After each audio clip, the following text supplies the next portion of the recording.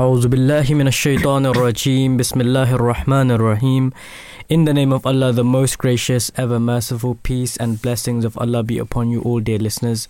You are joined here in the Voice of Islam studio in the Battlefield Mosque, the largest mosque in Europe, by myself, your usual Wednesday presenter, Muhammad Athar, and brother Abdul Haleem. Assalamu alaikum, peace be upon you. How are you doing this morning, brother? Assalamu alaikum wa rahmatullahi wa barakatuh. Peace and blessings of Allah be upon you and all of our listeners. I'm very well, thank you very much. Thanks for asking. The weather's good, everything is the weather, yes. good. There's been like a little heat wave, right? Yeah, exactly. Yeah. I think if anyone opens up their weather app today, they'll be really happy to see just bright yellow sun logos everywhere. And did you see the moon was out on the drive here? I saw the moon. No, I didn't really. Yeah, the moon was fully out, like a yellowish circle. I can see the sun from our window. But yeah, I don't know if you can see it now, but the moon was out. Yeah, it's strange. I was concentrating on my driving, I think. Yeah, that's what people should be doing when they're driving. But we do have an interesting lineup of topics for you guys this morning. For the first segment, we'll be discussing thefts in London. Are they investigated enough, or will there be plans for improvement? And for the second title, there is a 7-fold increase in adult ADHD prescriptions over 10 years. But just before we get into that and, discuss the news and the weather a bit more, we'll be taking a very short break. So, dear listeners, don't go anywhere and please join us after a very short break. 3 ahadith that prove that a prophet can still come after the Holy Prophet Muhammad sallallahu alaihi wasallam. Ahmadi Muslims hold the belief that the Holy Prophet Muhammad sallallahu alaihi wasallam is the Khatamun Nabiyyin, the seal of the prophets. The Prophet Muhammad sallallahu alaihi wasallam said, "La nabiyya ba'di," there is no prophet after me. And we as Ahmadi Muslims fully accept this hadith. We also believe that no law-bearing prophet can come after the Holy Prophet Muhammad sallallahu alaihi wasallam. However, it is possible for a follower prophet, one who follows the Prophet sallallahu alaihi wasallam and is from among his ummah, to attain the status of prophethood as a subordinate. Here are 3 ahadith that support this view. 1. The Holy Prophet Muhammad sallallahu alaihi wasallam, when speaking of the Messiah of the latter days, referred to him as Nabiyullah Isa, the Prophet of Allah Isa. He repeated this 4 times, the Prophet of Allah Isa, making it very clear that the person who was to appear in the latter days to reform the Muslims would be a prophet. 2. When the son of the Holy Prophet Muhammad sallallahu alaihi wasallam, Ibrahim, passed away, the Holy Prophet sallallahu alaihi wasallam said, if he had lived, he would have become a prophet. Now it's worth noting that the verse of the Holy Quran in which the Holy Prophet Muhammad sallallahu alaihi wasallam is called Khatamun Nabiyyin, seal of the prophets, was revealed before the death of Ibrahim. The Holy Prophet sallallahu alaihi wasallam could have said, if Ibrahim had lived, he could never become a prophet because I am the seal of the prophets. However, the fact that he did not say this, and he said that he would become a prophet if he had lived, shows that the Prophet ﷺ interpreted the seal of prophethood to mean that a follower prophet can indeed appear after him. And this is also the Ahmadiyya view. 3. In another hadith, the Holy Prophet Muhammad ﷺ speaks about the establishment of Khilafah in Islam. He says that after his prophethood, Khilafah will be established on the precepts of prophethood, which will then be raised after some time.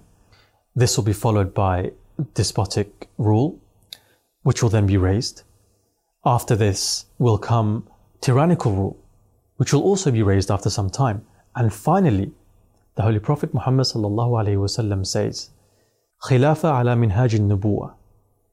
Khilafah on the precepts of prophethood will be established. Now this makes it very clear that Khilafah can only be established after the advent of a prophet. And this is what all Muslims believe. They believe that when Jesus, the Messiah, will return, after him, Khilafah will be re-established. However, we as Ahmadi Muslims believe that Allah has already sent that person. He has already appointed a person from among the ummah of the Prophet Muhammad, a follower of the Prophet Muhammad sallallahu alaihi wasallam. He has raised him as a prophet, and after him, Khilafah was established. That person is Hazrat Mirza Ghulam Ahmed of Qadian, may peace be upon him, after whom Khilafat was re-established.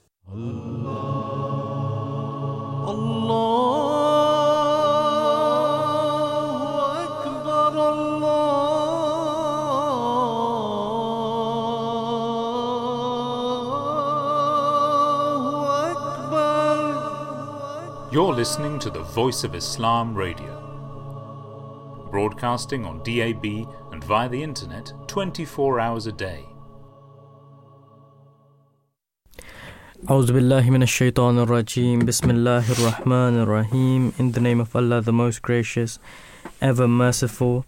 Welcome back to the Breakfast Show, dear listeners. We'll be discussing the weather and the news now. Before we delve into our first segment of the morning. So in terms of the UK weather, heat health warning upgraded as heatwave forecast. So the Met Office has said that, most likely Wednesday and Thursday will be peaking across most parts of south and southeast with 32 degrees. Yeah.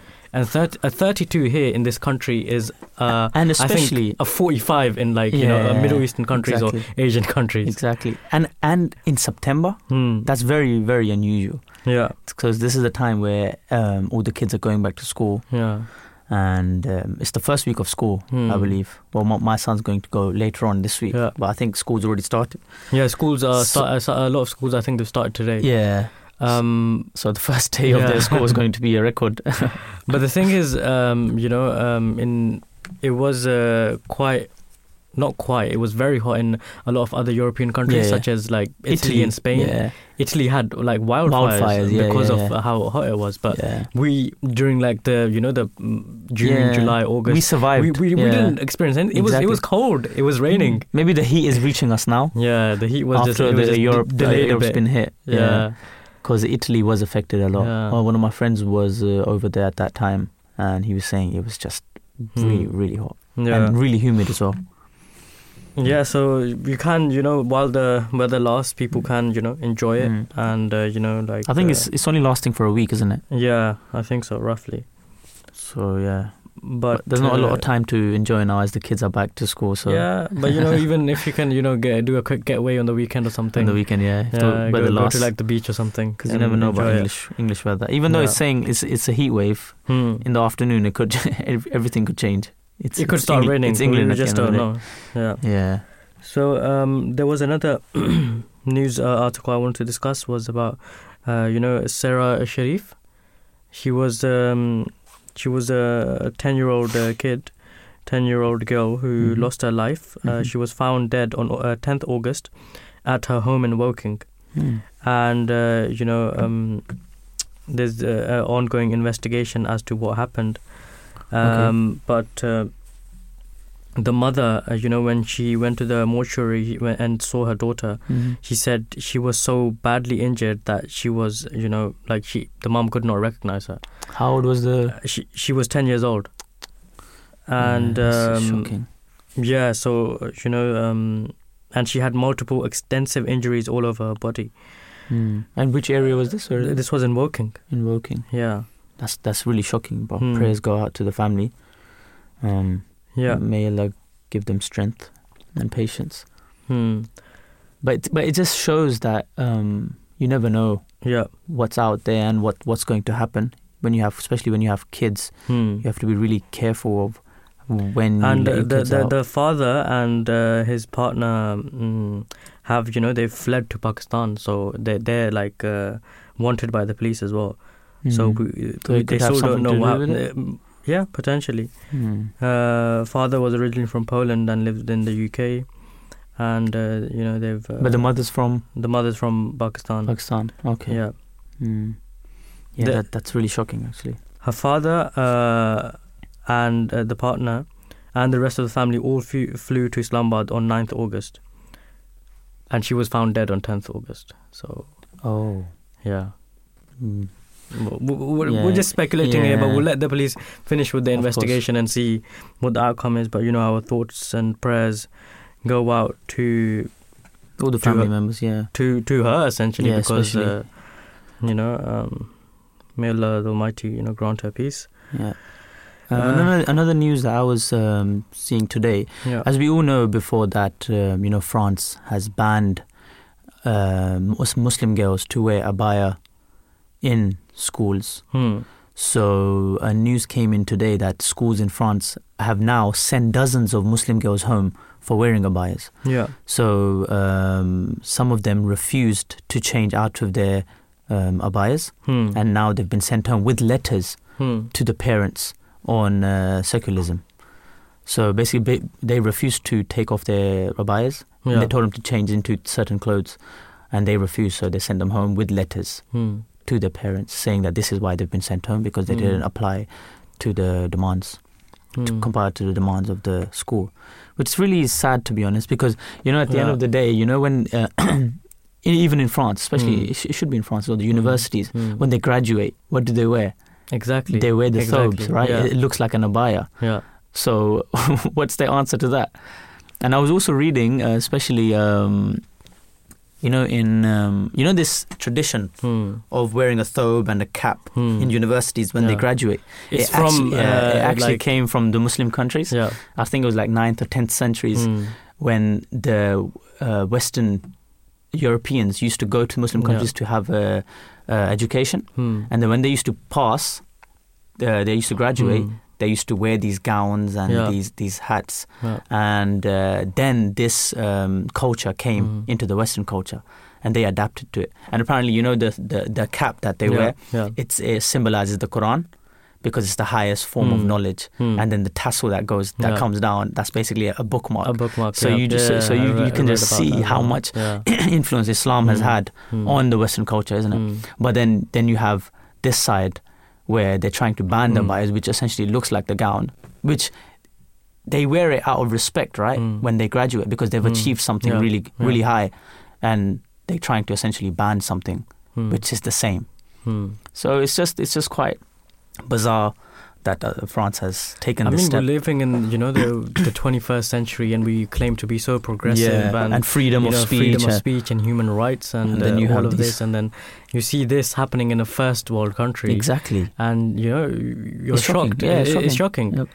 Even if you're not a Muslim, even if you're looking from an outside point of view, a lot of people have spoken up against this. That what are you doing? Yeah, what are you doing? Yeah, literally. Like, they speak about freedom all the time and everyone having equal rights. But then when a Muslim woman turns around and says that no, she wants to wear the hijab, then you're putting these kind of sanctions on them. Exactly. It's completely the opposite. It's what so weird. And sorry. And at the end of the day, like, hijab, it protects a woman. It doesn't oppress them. Of course. Funnily enough, I was watching this video a couple of days ago, actually, where they did like a social experiment. So a woman, I think it was New York. You know how New York streets are really busy. Yeah. So first, a woman was walking down the New York street with the normal Western clothes, like jeans and a top.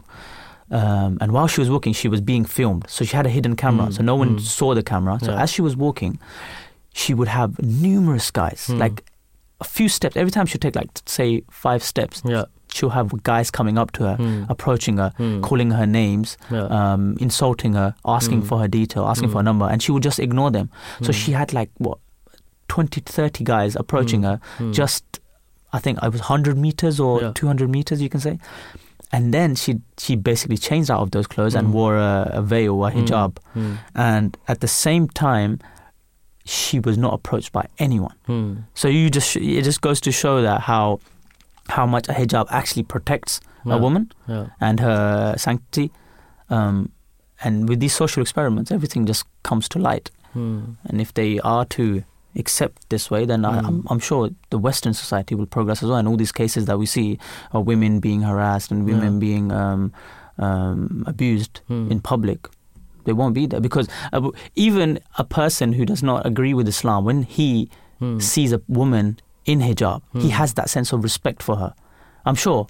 And he's scared, or he's a bit wary to approach her, right? Definitely. So Islam is just protecting women, not oppressing them. Definitely. That is the case. And we see that in the Western society that everyone is taught about how our body, our rights, and body positivity. Exactly. But this only a few decades back, as like in the Victorian era especially, everyone dressed so modestly, from head to toe. They would wear clothing, and if anyone was to walk around like that, it would be thought as very shameful. Yeah. Right? Any pictures you see from like the 14th century or any other photos, you will see women literally dressed from head to toe. Exactly. In that was their culture before, and now that was it. But now, I think that this whole thing that women want to dress however they want, and they're like, this is our freedom to dress with barely anything there, right? Is technically this whole propaganda, I think, has begun from men teaching the women that this is your freedom, essentially. But this is the lust and the gaze for their eyes that to fulfill their desires. To fulfill their desires, they've implemented this kind of ideology in their mind, and it's kind of they think it's right. Them they think it's right now, isn't it? Yeah. It's their freedom, but it all started from men fulfilling their desires because they had wrong intentions. Exactly. And even if you take a look at body positivity, there's a lot of people, today they're preaching that it's basically fine to be overweight. Yeah. Right. But this is probably another agenda that's started. We understand. You shouldn't mock anyone. That's what Islam teaches, right? Of course. You shouldn't say wrong about anything about anyone to anyone, but. This could be a medical condition for some people, right? Especially which they can't change. Especially those kids that are growing up, they're looking up to these celebrities who are, overweight. To blatantly put it, they are overweight, and they're saying, this is body positivity, but it can lead to health risks such as diabetes and heart attacks, various other health risks. And kids are vulnerable. They're just following what they're seeing their celebrities or their idols do, isn't it? And many doctors speak up about this as well, that this is not the real body positivity that you should be preaching about. Real body positivity is get healthy, have a good diet, exercise, make yourself stronger. Yeah. And that's what Islam promotes. That's what Islam promotes as well. And that's what does Islam say? Islam says a strong believer is better than a weak believer, right? Exactly. So if you work on yourself, you become strong, and then your mind will be healthy as well. Definitely. And mentally you'll be strong as well. Yeah. So there's this part of the news that I also India's made it to the moon. I'm sure like our other days on the other days they've discussed this as well. But it is a very big achievement as well, because considering that the rover. But then you have also. The conspiracy theorists that did they actually get to the moon, or was it just a video? It could be, but let's just say it is. Yeah. Right. If it is, then it's a big achievement. Yeah. Hopefully it is, and supposedly cost less than filming, those space movies that they do film, like The Martian and stuff. Hollywood film, and they spend I think around 75 million or something. Yeah, of course, a lot of money. No, that's not a lot. Is it? Considering NASA's rover, how much did they? The one NASA sent, it's cost 400 million, something like that, just the rover on its own. I'm saying the whole space mission cost around 75 million. Oh, for India. Whereas movies, The Martian cost, I was reading, around 100 million. Is it? Yeah, and they make a lot more at box office, but I'm saying they did it less than what the movies of space cost. They actually got to the moon in less money than what they make on here. Yeah, and supposedly now they're making another a rocket or a ship type thing that will be around, I don't think in the sun's orbit, but near-ish to the sun, to study the sun. I don't know how that's going to work. No, it won't be as close to get burnt, but it'll be very, very so they can close. Pick up some radiation. So they can properly study it. That would be a good step. Yeah, and no one's really done that before properly. So India is they're India's working on this. India's working on this. Okay. Yeah. Okay, and then we have our home country Pakistan, where our thoughts and prayers go out to all the Muslims that are struggling in that country, especially the Ahmadi Muslims who are heavily persecuted over there in that country. But the state of that country, of that nation, is especially on social media. If you're on social media and you see the situation, the cost of living over there, and the fathers that are not able to provide for their children because the bills are so high, so they're just surviving on, well, there's no electricity, there's no sugar, there's no flour to go and around. The petrol prices are crazy. Well. Like India's gone to the moon, and our country, Pakistan, they recently, a few months back, one of the flags in Lahore, one of the flag poles, they apparently increased it to like 500 feet or something, and they spent like 100 million on it. And this made like breaking news, like, you know, such an achievement. A pole. I didn't know about that. Yeah, so I'm just like, you compare that to they spent how much money on that? Like I don't know, quite a lot. Yeah, but then they don't. But the society is they can't provide for the society over there. Yeah, but I'm saying you compare the progress to the neighboring country, which is India. They've gone to the moon, and you know, like and a lot of their, you know, their their capitals. The capital cities, you know, Mumbai and stuff, Delhi, they're progressing. They're you know, very high up compared to like Karachi or Lahore or Islamabad. You will find many problems that you do in like the rural areas over there as well. I think there's a problem with, you know, with the leaders of the country. Exactly, right? and the true teachings of Islam, because obviously Pakistan is a Muslim country, but if the true teachings are not implemented, that's what happens, and we're seeing the state right now. Exactly, yeah. And as soon as you drift away from Islam, you just drift away from everything. Yeah, definitely. So hopefully they can come back to the true Islam. God willing. Yeah, God willing. In other news, Leicester City helicopter crash. I think a few years ago, you know, the owner of the Leicester City Football Club, he died in a helicopter crash. Yeah. So now they are saying that crash was caused by a sequence of failures. The pilot of the helicopter that crashed outside Leicester City Stadium, killing 5 people, including the chairman of the club, at that time said, "I have no idea what's going on," as it spun out of control.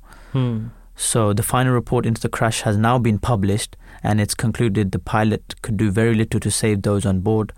The crash claimed the lives of, as I just mentioned, those 5 people and the chairman of Leicester. The Air Accidents Investigation Branch final report said a tail rotor bearing seized, which in turn caused the crash. So there was a technical fault, and the AAIB said the crash was inevitable after a sequence of mechanical failures. So that's one of the news that's out today, that they have finally reached a conclusion on the crash that happened in Leicester, killing the chairman of the football club. In other news, there's a Canada truck attack. Man pleads not guilty to murdering Muslim family in Ontario. A Canadian man accused of murdering 4 members of a Muslim family with his vehicle in London, Ontario, has pleaded not guilty.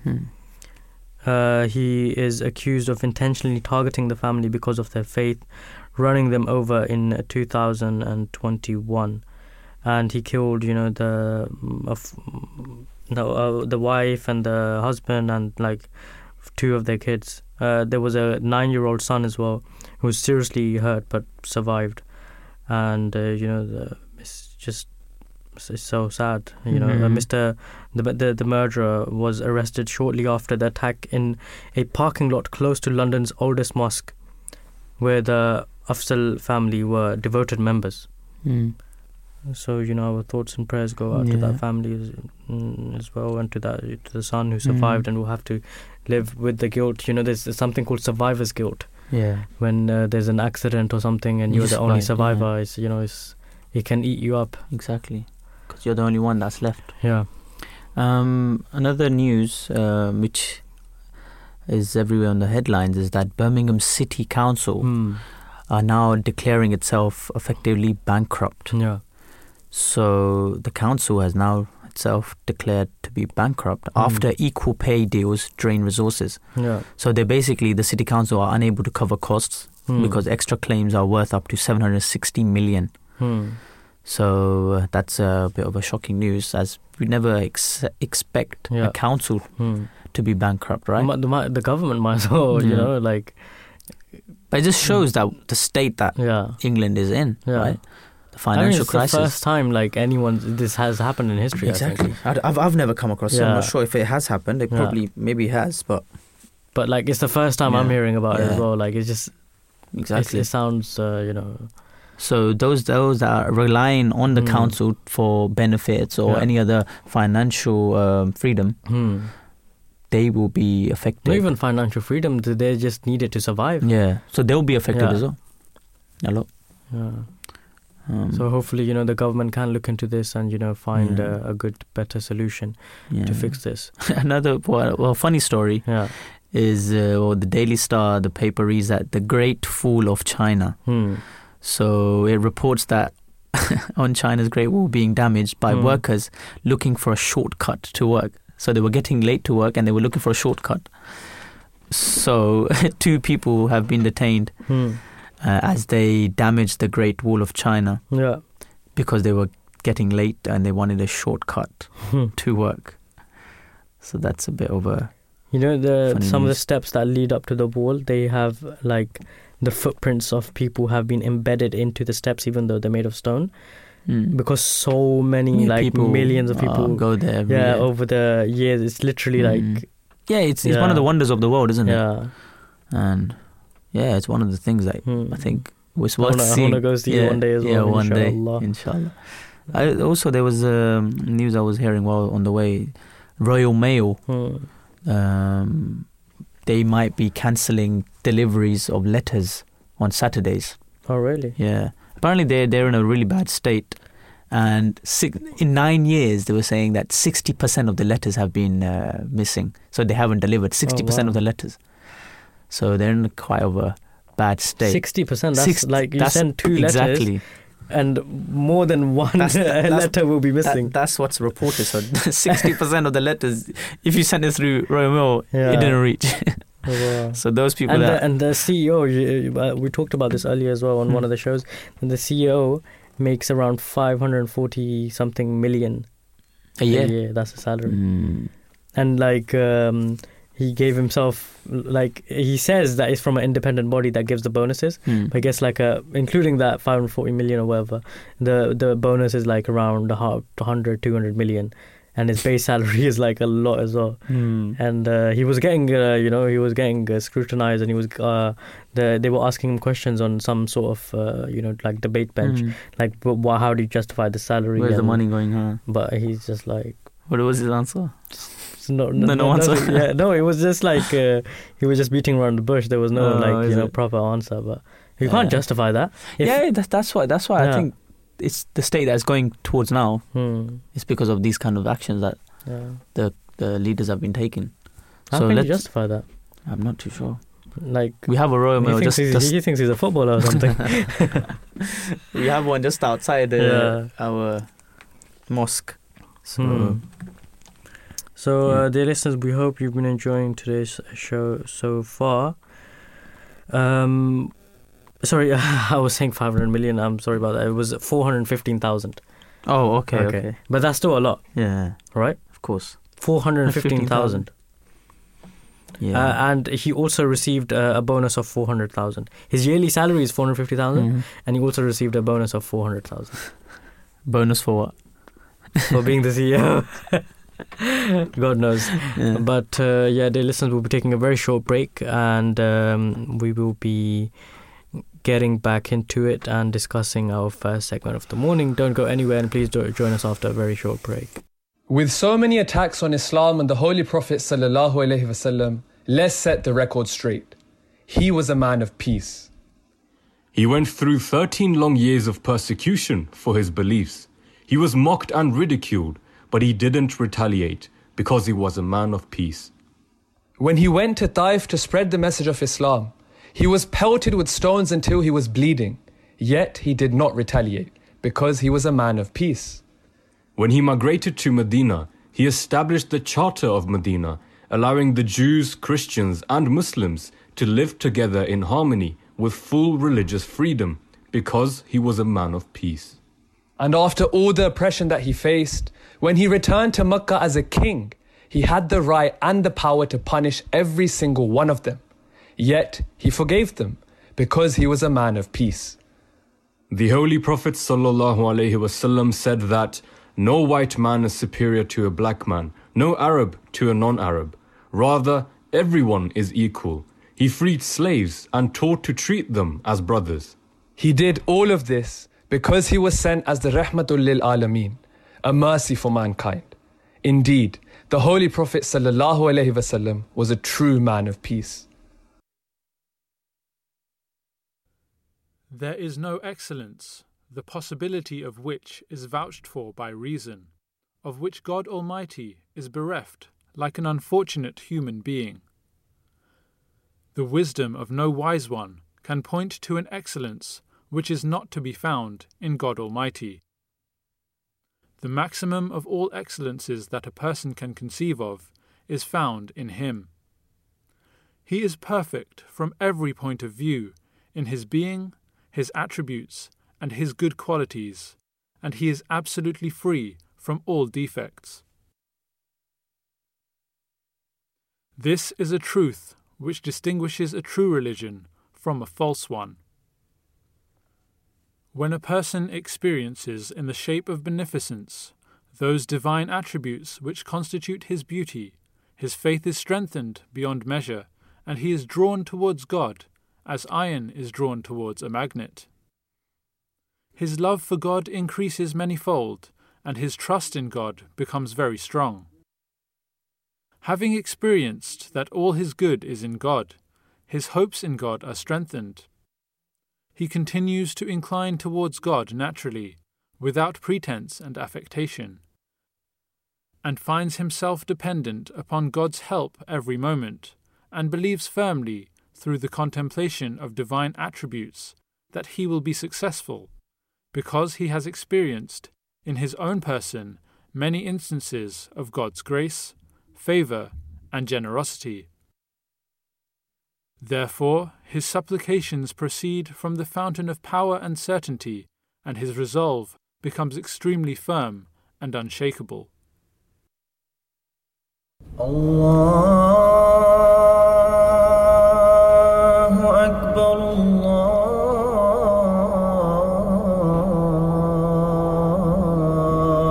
Allahu Akbar, Allahu Akbar, Allahu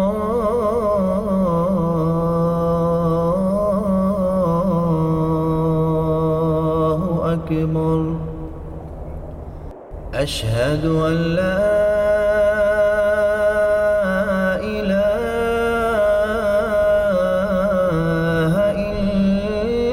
إلا الله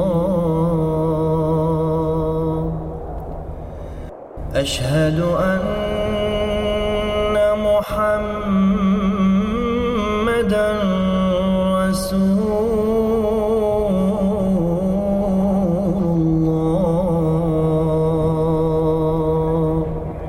You're listening to the Voice of Islam Radio.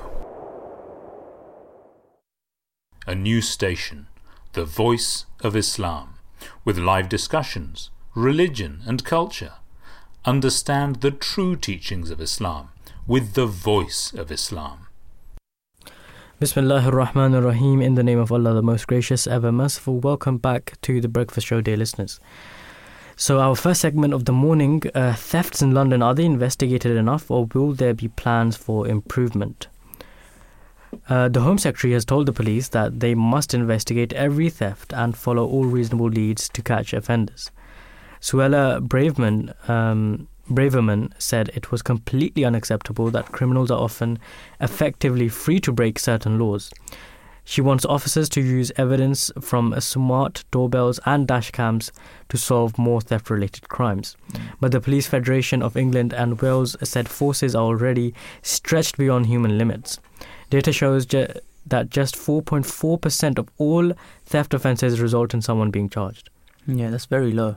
4.4%. That means like hardly anyone gets caught or gets charged. There's like probably a bigger chance of winning the lottery than you getting the person who robbed you getting that back. But you know, a theft, especially of like a house theft, because I know a couple of families who were burgled and literally everything, gold to valuables, was taken from them, and that affects the family a lot.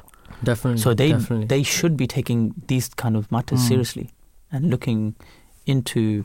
But like, you know, yeah, I understand. I completely understand. But you know, maybe the family needs to look into better measures as well. If they do have a lot of, like, you know, gold lying around, because you can't trust anyone. Can't trust anyone. Yeah.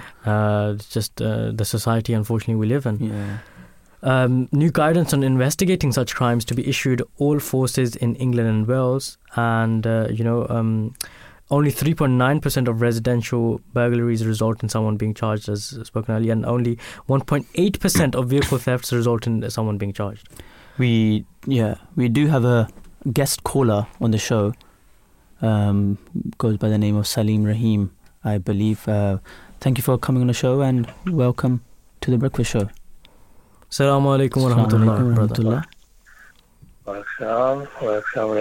Yes, thank you very much. I apologize in advance because I know your topic is this one, but I just wanted to briefly touch upon another point you made a bit earlier today, which I just, if it's okay. Yes, of course, go ahead. Clothing.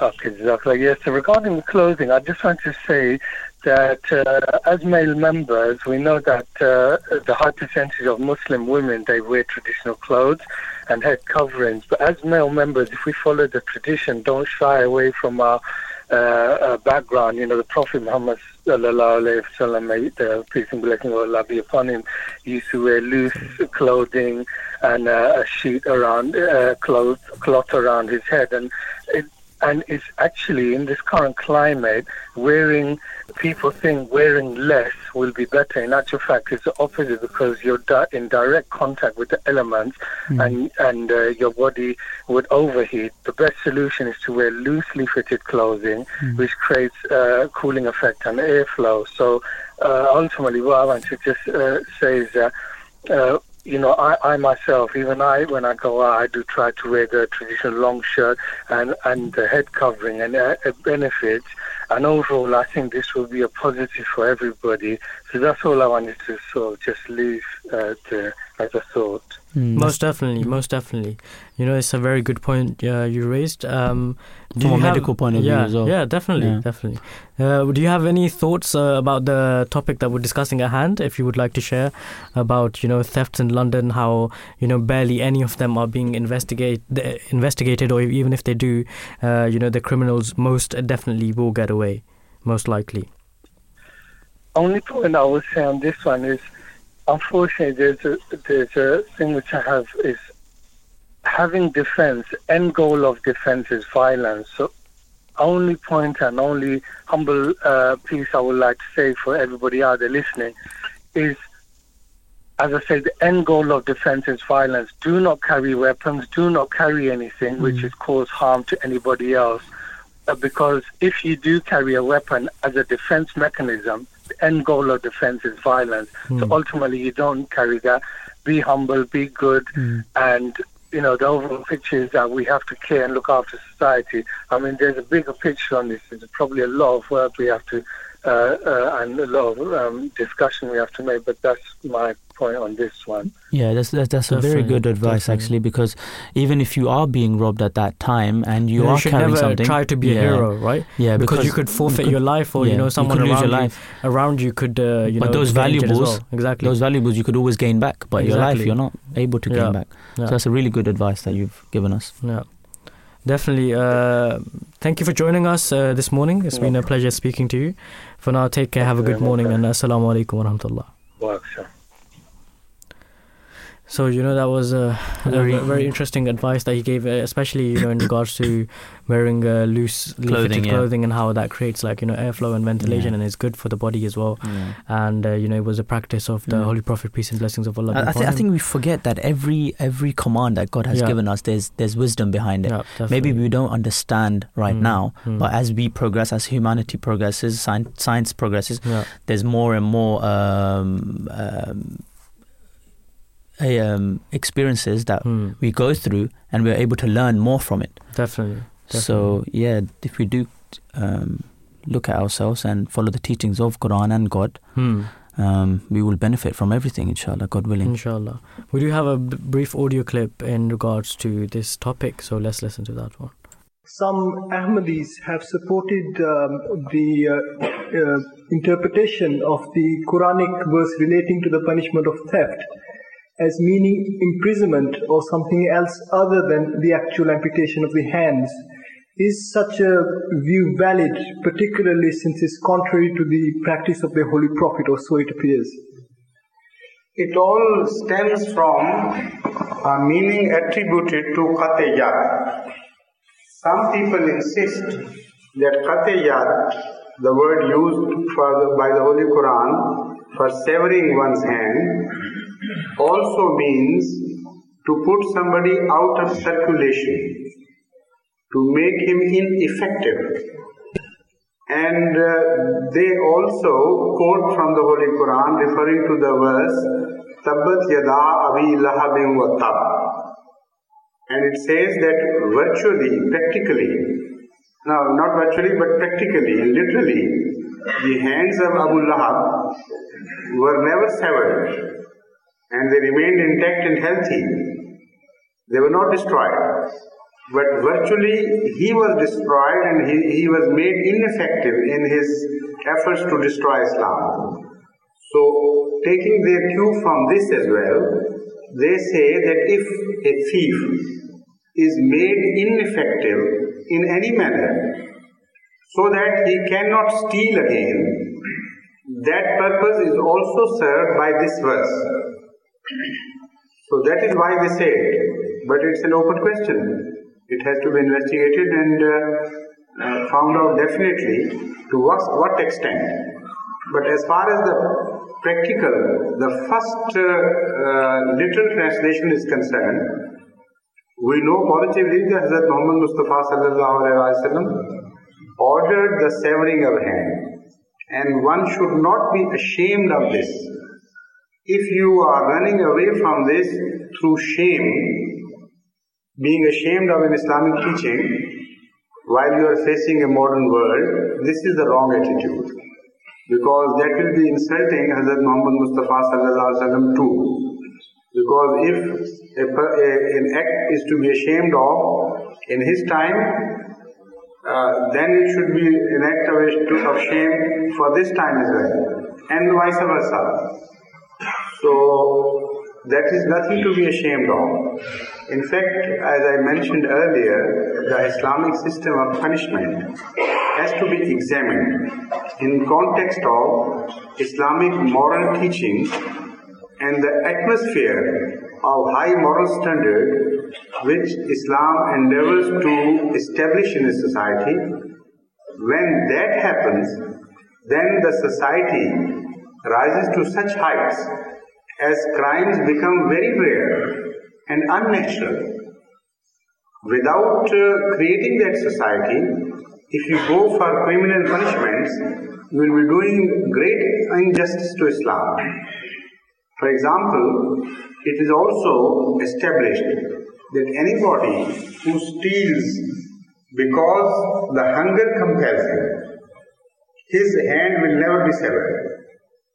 So in a society where millions of people are left unattended and many of them die of hunger and their basic needs are not provided by that society, however big loud their claim be to Islamization, they do not deserve and they have no right to introduce Islamic system of punishment, because Islamic system of provision has not been produced.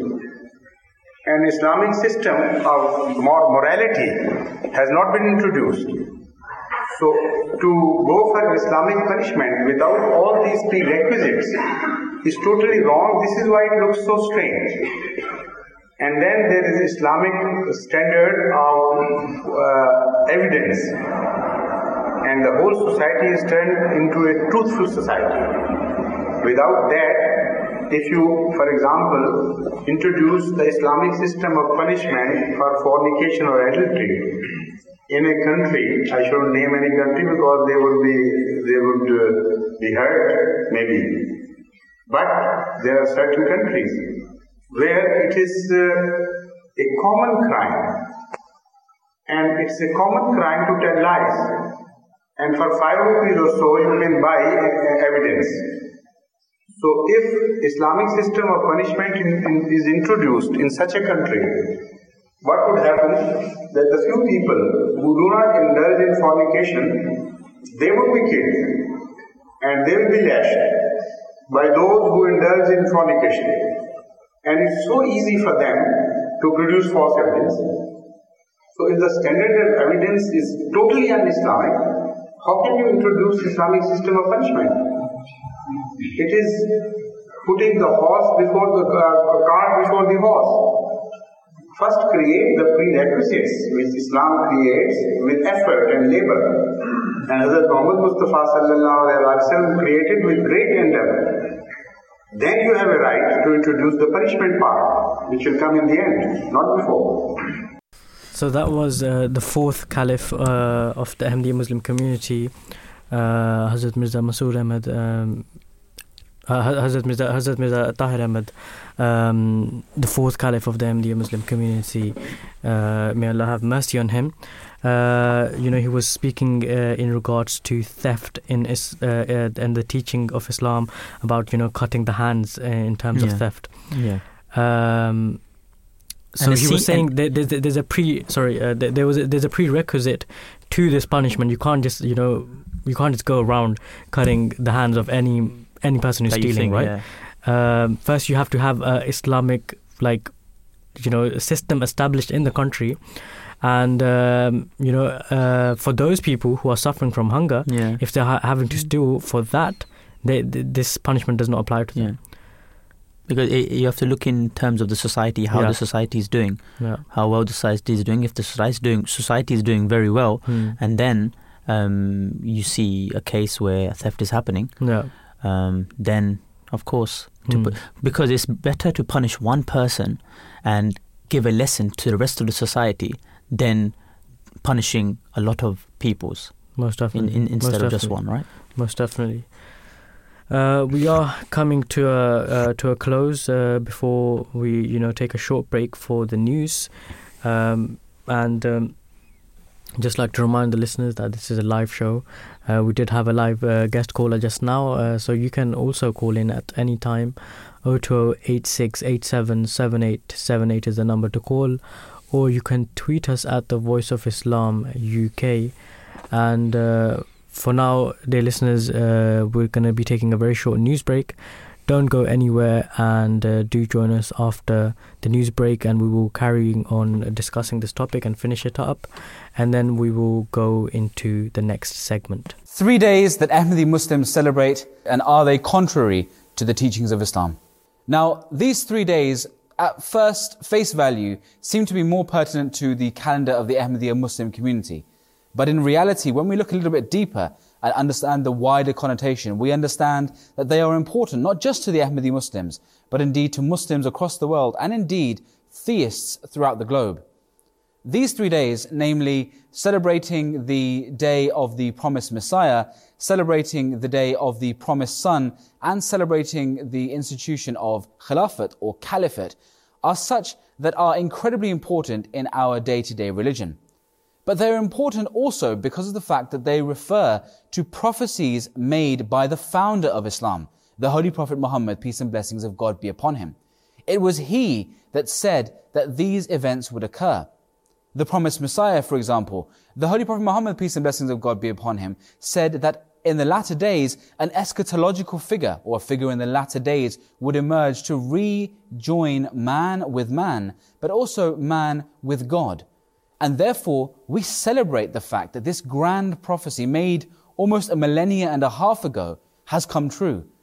The allegation that is the celebration of these days something which we should be abstaining from? Of course not. Something as joyous and something as jubilant as the fulfillment of a grand prophecy of our Grand Master, the Holy Prophet Muhammad, peace and blessings of God be upon him, proving not only the truth of the promised Messiah, but proving the truth of the Holy Prophet, and indeed proving the existence of God. Is that not something to be happy and jubilant about? Then we have the concept of the caliphate, the establishment of khilafat. Again, this is something which is mentioned by the Holy Prophet Muhammad, peace and blessings of God be upon him. Prophesied that khilafat ala min haj nabuwa, caliphate upon the precepts of prophethood, would come to existence. Again, something which is also mentioned in the Holy Quran itself. So when we see after so many years something so blessed coming into being that gives meaning to our very life, is this not something to be happy and to celebrate? Then the third day is the day of the promised son. Again, we understand that when God sends His prophets to earth, He does not send them empty-handed. Rather, He sends them furnished and armed with beautiful signs of truth to prove the claims that they make.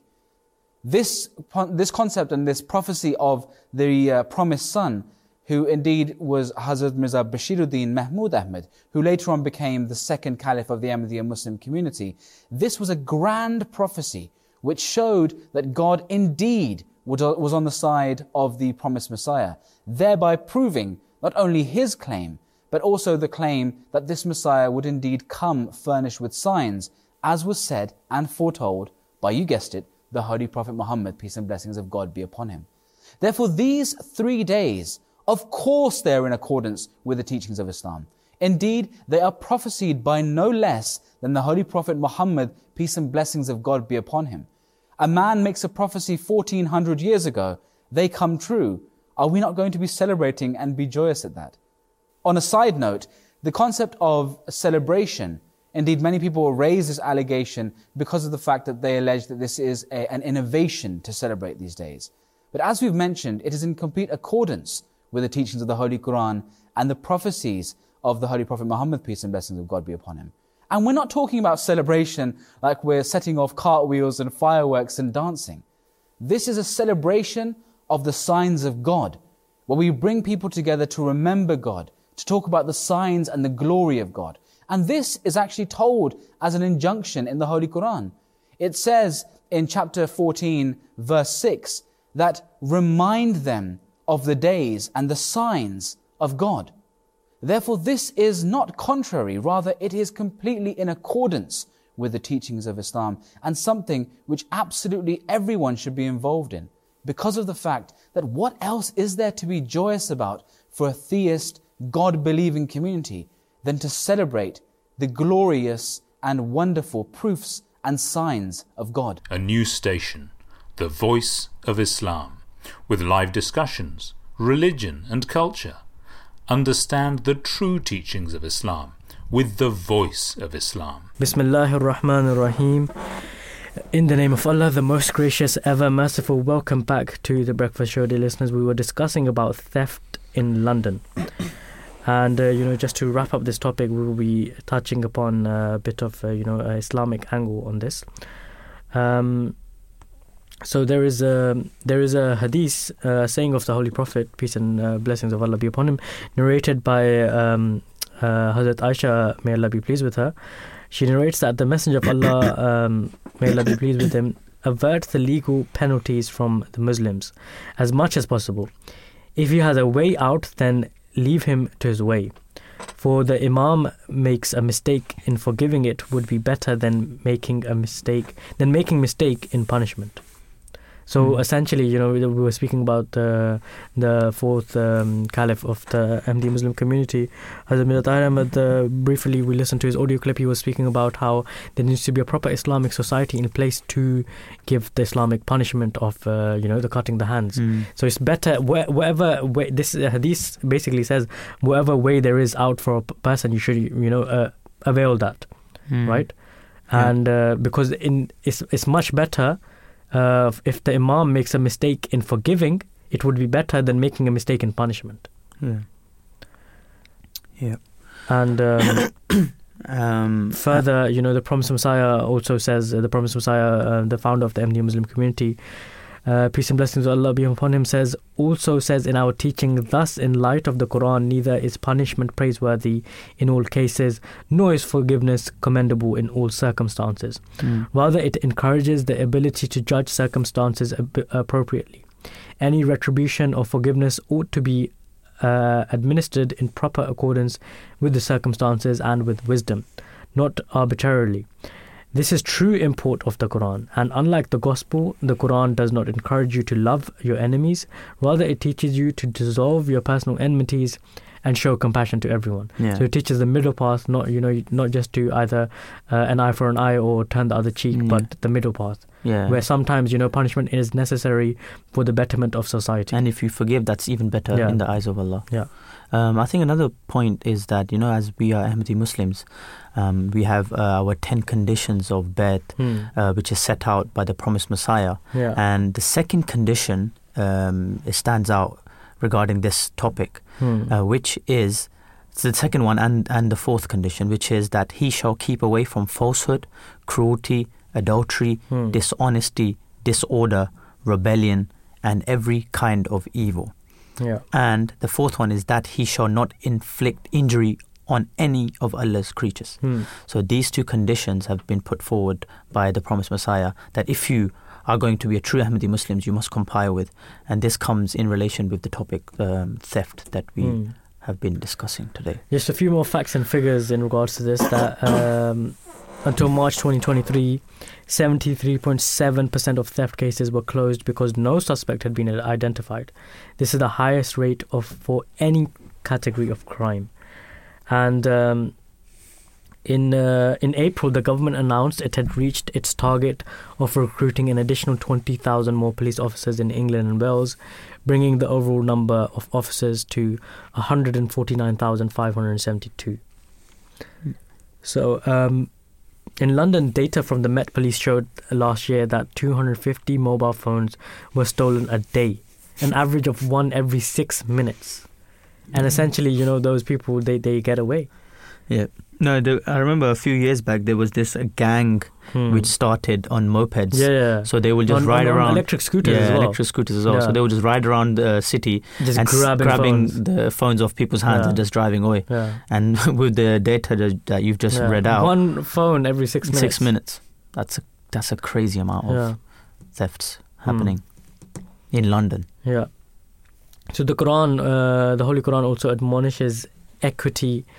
The Quran also mentions equity and admonishes disorder in several places, such as, "And O my people, give full measure and full weight with equity, and defraud not people of their things, and commit not iniquity in the earth, causing disorder, and diminish not unto people their things, nor go about the earth creating disorder." So this goes completely against the teachings of Islam. And if everyone were to follow the true teachings of Islam, God willing, the society would get better, and we can come to a better circumstances for everyone to live in. Yeah. So we'll now be moving on to our second segment of the morning. What does our second segment So our second segment of today's show is regarding ADHD. It's sevenfold increase in adult ADHD prescriptions over 10 years. So the number of adults receiving an NHS prescription for ADHD has now increased sevenfold over the last 10 years. This is being said by BBC Scotland. The ADHD disorder, which involves behavioural effects, has traditionally been linked to children. However, recent data from Public Health Scotland reveals that almost as many adults are now receiving ADHD. So initially it started off being linked to just children, but now they are saying that the data shows that almost as many adults as children are now receiving ADHD treatment. They also reveal a noticeable increase in adult prescriptions following the COVID pandemic. So maybe the COVID pandemic had an sort of effect on the development of the ADHD. And it has prompted a need for more funding for services that support those who have the condition. The disorder, which involves behavioural effects, has traditionally been linked to children, as I mentioned. While investigating the subject of the work of Mary Carrera, who was diagnosed with this, she's a digital content designer for the NHS. She noticed the symptoms in herself. The 37-year-old stated, "I was like, that's me on the screen, all those symptoms." So she basically read these symptoms and she said to herself that she has these symptoms. We do have our first guest of the morning in regards to this topic online with us, Andrea Bilbow, OBE, who is the founder and chief executive, National Attention Deficit Disorder Information and Support Services. Good morning, peace be upon you, and welcome to the Breakfast Show.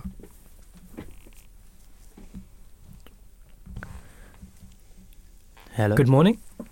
Hello, can you hear me? Yes, we can hear you now. Thank you so much for joining us. It's a pleasure to have you on. Just to begin, for our listeners out there, could you please explain what ADHD is and what are some of the symptoms of ADHD? Okay. Well, it's one of the most common neurodevelopmental disorders in childhood, so we do see a lot of it. Usually it's diagnosed, in childhood and lasts right up into adulthood. And we've seen lately a big explosion in the diagnosis of adults in this country. A lot of it is to do with the fact that many, many children got missed, in their early years. So what are the symptoms? So for the children, they have very poor levels of impulse control, highly impulsive, can't regulate their emotions. They can be extremely happy, extremely sad. They just can't put a break on emotions. They often struggle with their working memory. So, when you ask your children, will you go upstairs, please, and brush your teeth and put your pajamas on and bring down your books, usually they don't remember what you said. You've gone upstairs and then you've lost them. And it's very frustrating for parents. Yeah. They can talk excessively, talk a lot, ask a lot of questions. Don't wait for the answers. You're trying to answer question 1 and they're already on question 3 or 4. They're insatiable. They want everything now. They don't feel the passing of time. Yeah. And in adults, it's a little bit different. You have less of a hyperactivity in adults. A lot of adults with ADHD will also have problems with memory, disorganization, and one of the worst things is procrastination. Just getting started on a task.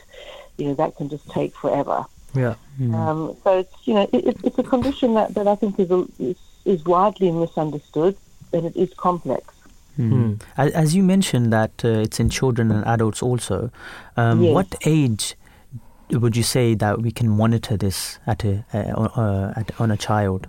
Well, I would think we should be picking it up very early. So, I think parents know. I mean, I'm a parent of 2 children, they're now adults, and I knew from the very beginning that there was something different. And I think we should be at least, identifying it at around the age of 5. As children go into school, go into reception, you find that the children who just, a lot of children are hyperactive and impulsive, but when they get into reception class, most children will settle because they'll settle into routine and structure. But for children with ADHD, they don't settle, and that's when you begin to see it, that this is a real problem. Yeah. What causes a person to have ADHD or to be in the spectrum of ADHD? Well, it's primarily genetic. So, it's highly inheritable. So if a parent has it, often both parents, uncle, cousin, grandparents, whatever, it is, there is a big role in the genetic link to ADHD. But then there also are a minority of people who develop ADHD through a brain injury or premature birth can also play a part. And there's quite a bit of research now looking at the link between drinking alcohol and smoking during pregnancy. Yeah. There's lots of little things that may contribute to it, but primarily it's genetic. And how can we help people with ADHD to receive the best treatment and support from our society? Well, I think the first thing is education. To me, it's always education. As a parent, educate yourself about the condition. Find out whatever you can. Go to the support groups. Go to the voluntary sector. Understand, because if you don't understand the condition and your child, you don't know what you want to ask for. Yeah. So get the help as soon as possible. And then the other thing is stay healthy. Stay healthy, develop good eating habits. Nutrition is very good for the brain. It's not going to treat ADHD, but if you've got ADHD, that's a vulnerability. So, good healthy brain. Yeah. limiting screen time, because there's always a risk of addiction. So if you've got children who are using iPads, just make sure that you limit it, regulate it, and that kind of thing. Yeah. So recent news shows that there was a drastic increase of the number of ADHD prescriptions prescribed to patients. What do you think has caused this increase? Well, every year, I've been running this organisation for 28 years, and every year it comes out in the paper, in the papers, that there's been a huge increase in prescriptions. It's because as we're becoming more aware of the condition, the diagnostic rates are going up. So, of course, if diagnostic rates are going up, prescription rates are going up. And as I said before, the huge increase in adult diagnosis obviously is going to have an impact on the increase in prescriptions. But you also have to remember that now, because it's a controlled drug that's used, prescriptions are monthly. So they can only have one a month. So most people are having about 12 prescriptions a year, and some are having more, because as you titrate, they'll give a prescription for maybe a week or 2 weeks. So for some people, there's 4 prescriptions in a month. So it's we have to be careful, I think, equating the number of prescriptions to the number of people being diagnosed. Do you think environment is a factor to this as well? I think environment can play a role, so I don't think it's the cause, but this is why, as an organisation, we work with families to help change the environment. If a child is in a school environment where there's no support, where the teachers don't accept the condition, it will make the symptoms worse. If you get the wrong punishments, it'll make the symptoms worse. Yes, too much screen time, too much television, too much of a lot of things will make the problem worse. So it's really, as I said before, scaffolding your child, educating yourself, making sure the people involved in the life of your child are putting in the right interventions and the right support for your child. And just for our listeners out there, why did you want to pursue this career path? Well, my children were diagnosed, my youngest is 36. So 29 years ago, my children were diagnosed with ADHD, and at that time nobody knew anything about it. And I struggled as a parent to find information.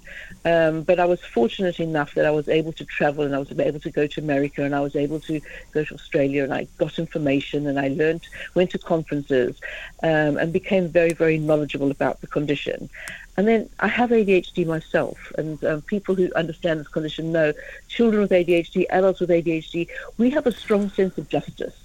And I just felt so many children were being let down. I was able to get help for my child, but what about all the other children who were struggling? Because in those days, 30 years ago, there were very few people being diagnosed. So I just made it my mission to help people, and I've just spent the last 28 years helping people get help for their children. That's it. And as you have a lot of experience in this, what would you say is the best treatment or the most effective treatment that you've come across for ADHD? I think treatment for ADHD is a mixture of things. It's a combination of education, medication, and behavioural interventions. You cannot use one on their own. They're all, the research shows very clearly that the best treatment is a combination of medication and behavioural interventions. And as an organisation, that's one of the things that we do. We provide a 6-week course for parents, which educates them about the condition and also gives them the strategies to kind of coach their children, manage the behaviours, and doing it in a way that's not punitive. Because children with ADHD thrive on rewards. We've got to constantly reward them. And if we want them to do things, we need to reward them, we need to praise them a lot. They need more praise than the average child. Is praising good, though, would you say? Yes. Yes. You need to praise these children because they are motivated by reward. So praise is a form of reward. So if you praise them, they get that really good dopamine hit from praise, makes them feel good, makes them want to get more of it, makes them want to please you more. But wouldn't that affect them later on life, as they will always be looking to please others and get their approval? Well, no, because as you grow up, you mature, and everybody's personality is different. Yes, there are some adults in life who are people pleasers and they want to please everybody. Yes, but as you become an adult and you mature, eventually, we hope you will know the difference between inappropriate need for praise. Thank you so much for joining us this morning, Andrea. It's been a pleasure speaking with you in regards to this. For now, take care, have a good morning, and peace be upon you. Yeah, you too. Peace be upon you too. Thank you. So that was Andrea Bilbow, OBE. So she received an award from Her Majesty the Queen in 2012 for work supporting families with ADHD. And OBE is Officer of the Order of the British Empire. So it's a prestigious award, and she's big achievement. She's been doing great work out there. Yeah.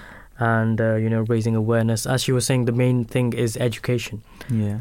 That and she felt the need that there's other kids out there, the children out there that need to be helped, and she took that step forward, which is a very, very good step towards giving humanity benefit. So dear listeners, we'll be taking a very short break and then getting back into it, and we will also be speaking to another professional about this, so don't go anywhere and do join us after a very short break. 3 days that Ahmadi Muslims celebrate, and are they contrary to the teachings of Islam?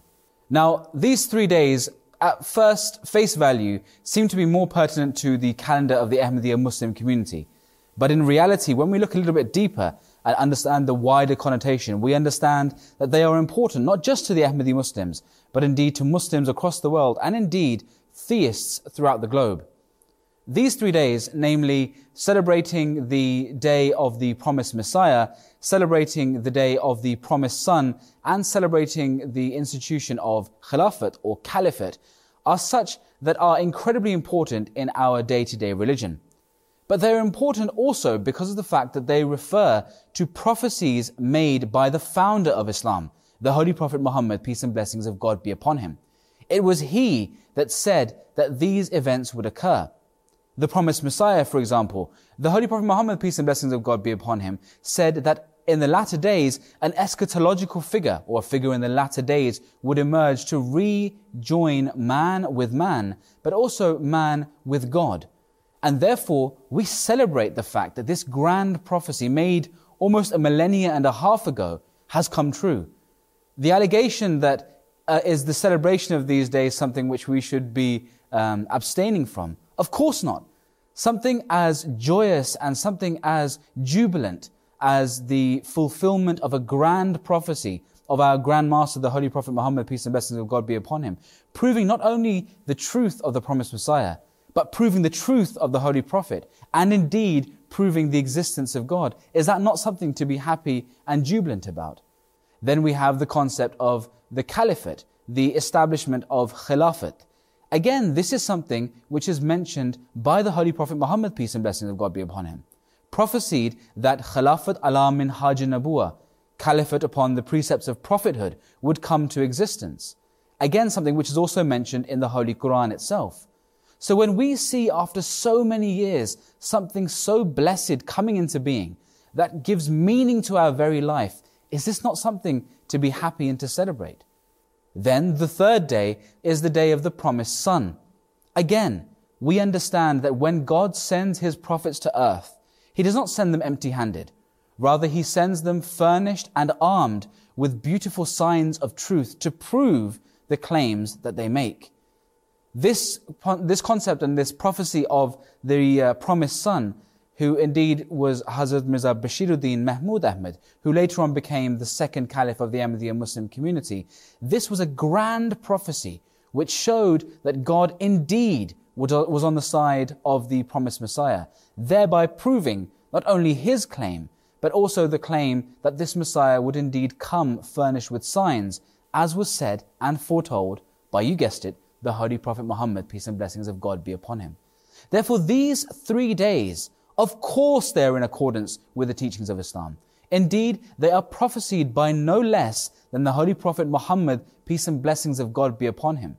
A man makes a prophecy 1400 years ago, they come true. Are we not going to be celebrating and be joyous at that? On a side note, the concept of celebration, indeed many people raise this allegation because of the fact that they allege that this is an innovation to celebrate these days. But as we've mentioned, it is in complete accordance with the teachings of the Holy Quran and the prophecies of the Holy Prophet Muhammad, peace and blessings of God be upon him. And we're not talking about celebration like we're setting off cartwheels and fireworks and dancing. This is a celebration of the signs of God, where we bring people together to remember God, to talk about the signs and the glory of God. And this is actually told as an injunction in the Holy Quran.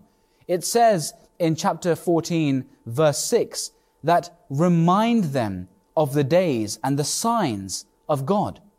Therefore, this is not contrary, rather it is completely in accordance with the teachings of Islam and something which absolutely everyone should be involved in, because of the fact that what else is there to be joyous about for a theist, God-believing community than to celebrate the glorious and wonderful proofs and signs of God. Life of Muhammad, peace and blessings of Allah be upon him. Treatment of neighbours. Prophet Muhammad, peace and blessings of Allah be upon him, always treated his neighbours with extreme kindness and consideration. He used to say that the angel Gabriel had emphasized consideration towards one's neighbours so often that he sometimes began to think that a neighbour would perhaps be included among the prescribed heirs. Abu Dhar, peace be upon him, relates that the Holy Prophet, peace and blessings of Allah be upon him, said to him, Abu Dhar, while broth is being cooked for your family, add a little more water to it, so that your neighbour might also share in it. This does not mean that the neighbour should not be invited to share in other things, but as the Arabs were mostly a migratory people, and their favourite dish was broth, the Holy Prophet, peace and blessings of Allah be upon him, referred to this dish as a typical one, and taught that one should not think so much of the taste of the food as of the obligation to share it with one's neighbour. Abu Hurairah, peace be upon him, relates, on one occasion the Holy Prophet, peace and blessings of Allah be upon him, exclaimed, I call God to witness that he is not a believer. I call God to witness that he is not a believer. I call God to witness that he is not a believer. The companions inquired, Who is not a believer, O Messenger of Allah? And he replied, He whose neighbour is not secure against injury and ill treatment at his hands. On one occasion, when he was addressing women, he said, If anybody finds only the foot of a goat to cook, that person should share it with his or her neighbour. He asked people not to object to their neighbours driving pegs into their walls, or putting them to any other use which occasioned no injury. Abu Hurairah, peace be upon him, relates, the Prophet said, He who believes in God and in the Day of Judgment should occasion no inconvenience to his neighbour. He who believes in God and in the Day of Judgment should occasion no inconvenience to his guest. And he who believes in God and in the Day of Judgment should utter only words of virtue or should keep quiet. Muslim. Allah, Allah.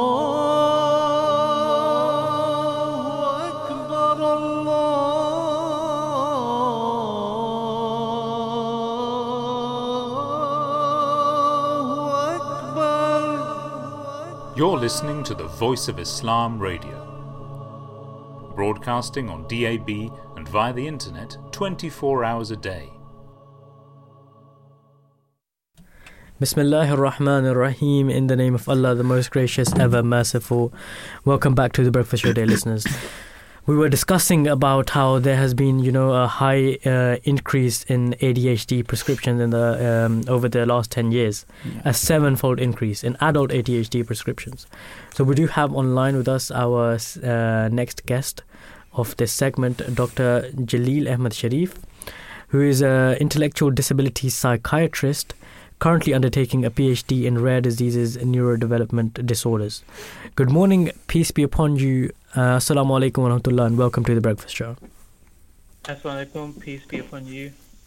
Nice to thank you for having me on the show. Wa alaikum salam. It's a pleasure to have you on. So just for our listeners out there, could you describe what hurdles people with ADHD have to go through when compared to a person who does not have ADHD?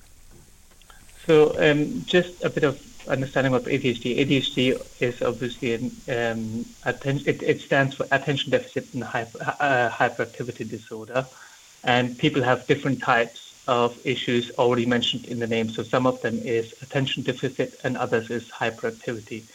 And the main way it manifests is having difficulty in their daily lives because of either impulsivity, attention or hyperactivity, and that part should be in different facets of the life. So it can be either in health, in personal life, it can be in work life, and it can be also in social settings as well. So it should be in multiple settings.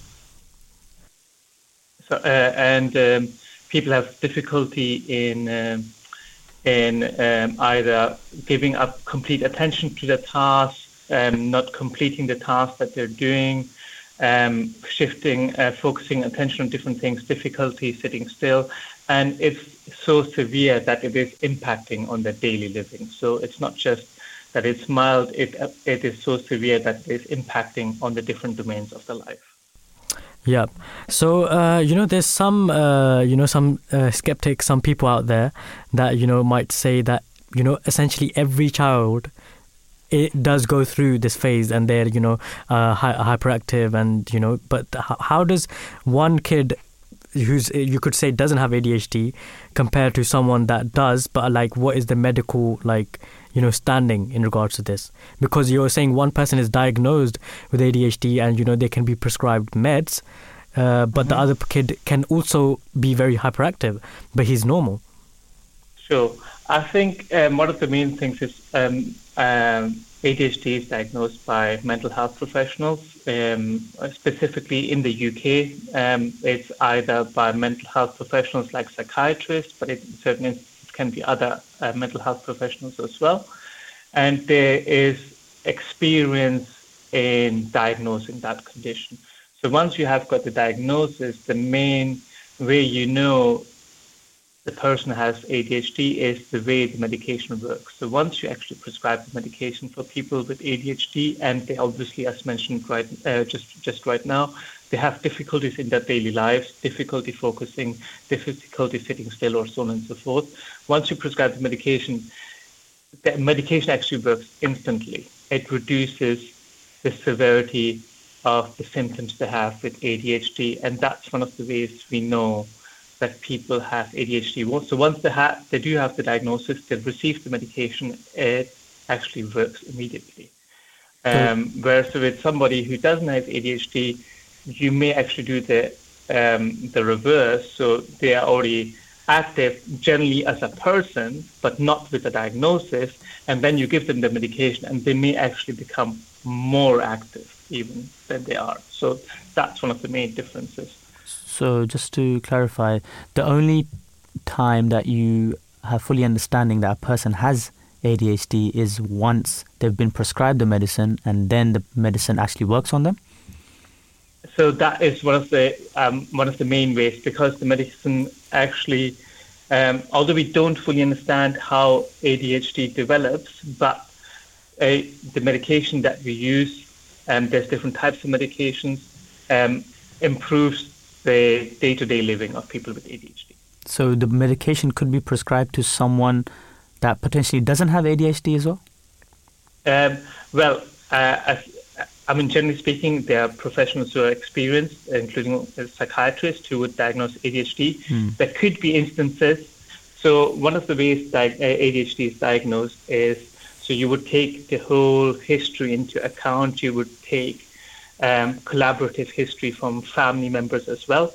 But people with ADHD also are at higher risk of having other mental health conditions as well, including depression, including bipolar disorder, including personality disorders, and so on and so forth. So one of the main things to do as a mental health professional is to rule out that the patient doesn't have other mental health conditions, although they're more likely to have them. So if the other mental health conditions are there, then you may be having symptoms that are overlapping but are not ADHD. So you need to be cautious to know that this is pure ADHD or if there are other mental health conditions before you would consider treatment. And how can we help people to get their correct diagnosis? So, the way it works in the UK is obviously being referred to the right services. So if it's early on in life, you would possibly see a GP, and the GP would possibly refer to the pediatrician or children's psychiatrist. And for adults, it would be, again, a similar route. It would be possibly through the primary care GP, and they would refer to secondary services, and then the person would be seen by a psychiatrist. What common misconceptions are there about people with ADHD? If you can explain for our listeners. Yeah, absolutely. I think it's, again, because of the nature of the disorder, so people are inattentive, they have difficulty on focusing on a certain thing for a long period of time, and difficulty in completing tasks. I think some of the main things would be that they may be deemed lazy, or that they may not put as much effort into what they're doing, and that may also be in education as well. So, for example, you would have a child who is going through primary or secondary school, and they cannot sit still while they're in lesson. So the teacher may deem them as disruptive or lazy or not paying attention. However, because of the nature of the condition, they may actually have ADHD that warrants treatment. Yeah, that's nicely put. And as a society, if we have a society with a lot of ADHD cases, how can we help as a society? So at the moment, as the evidence shows, the prevalence or the amount of ADHD in the general population worldwide, you say, is about 2 to 3%. So that's, if you think about it, that's 2 to 3 people in 100.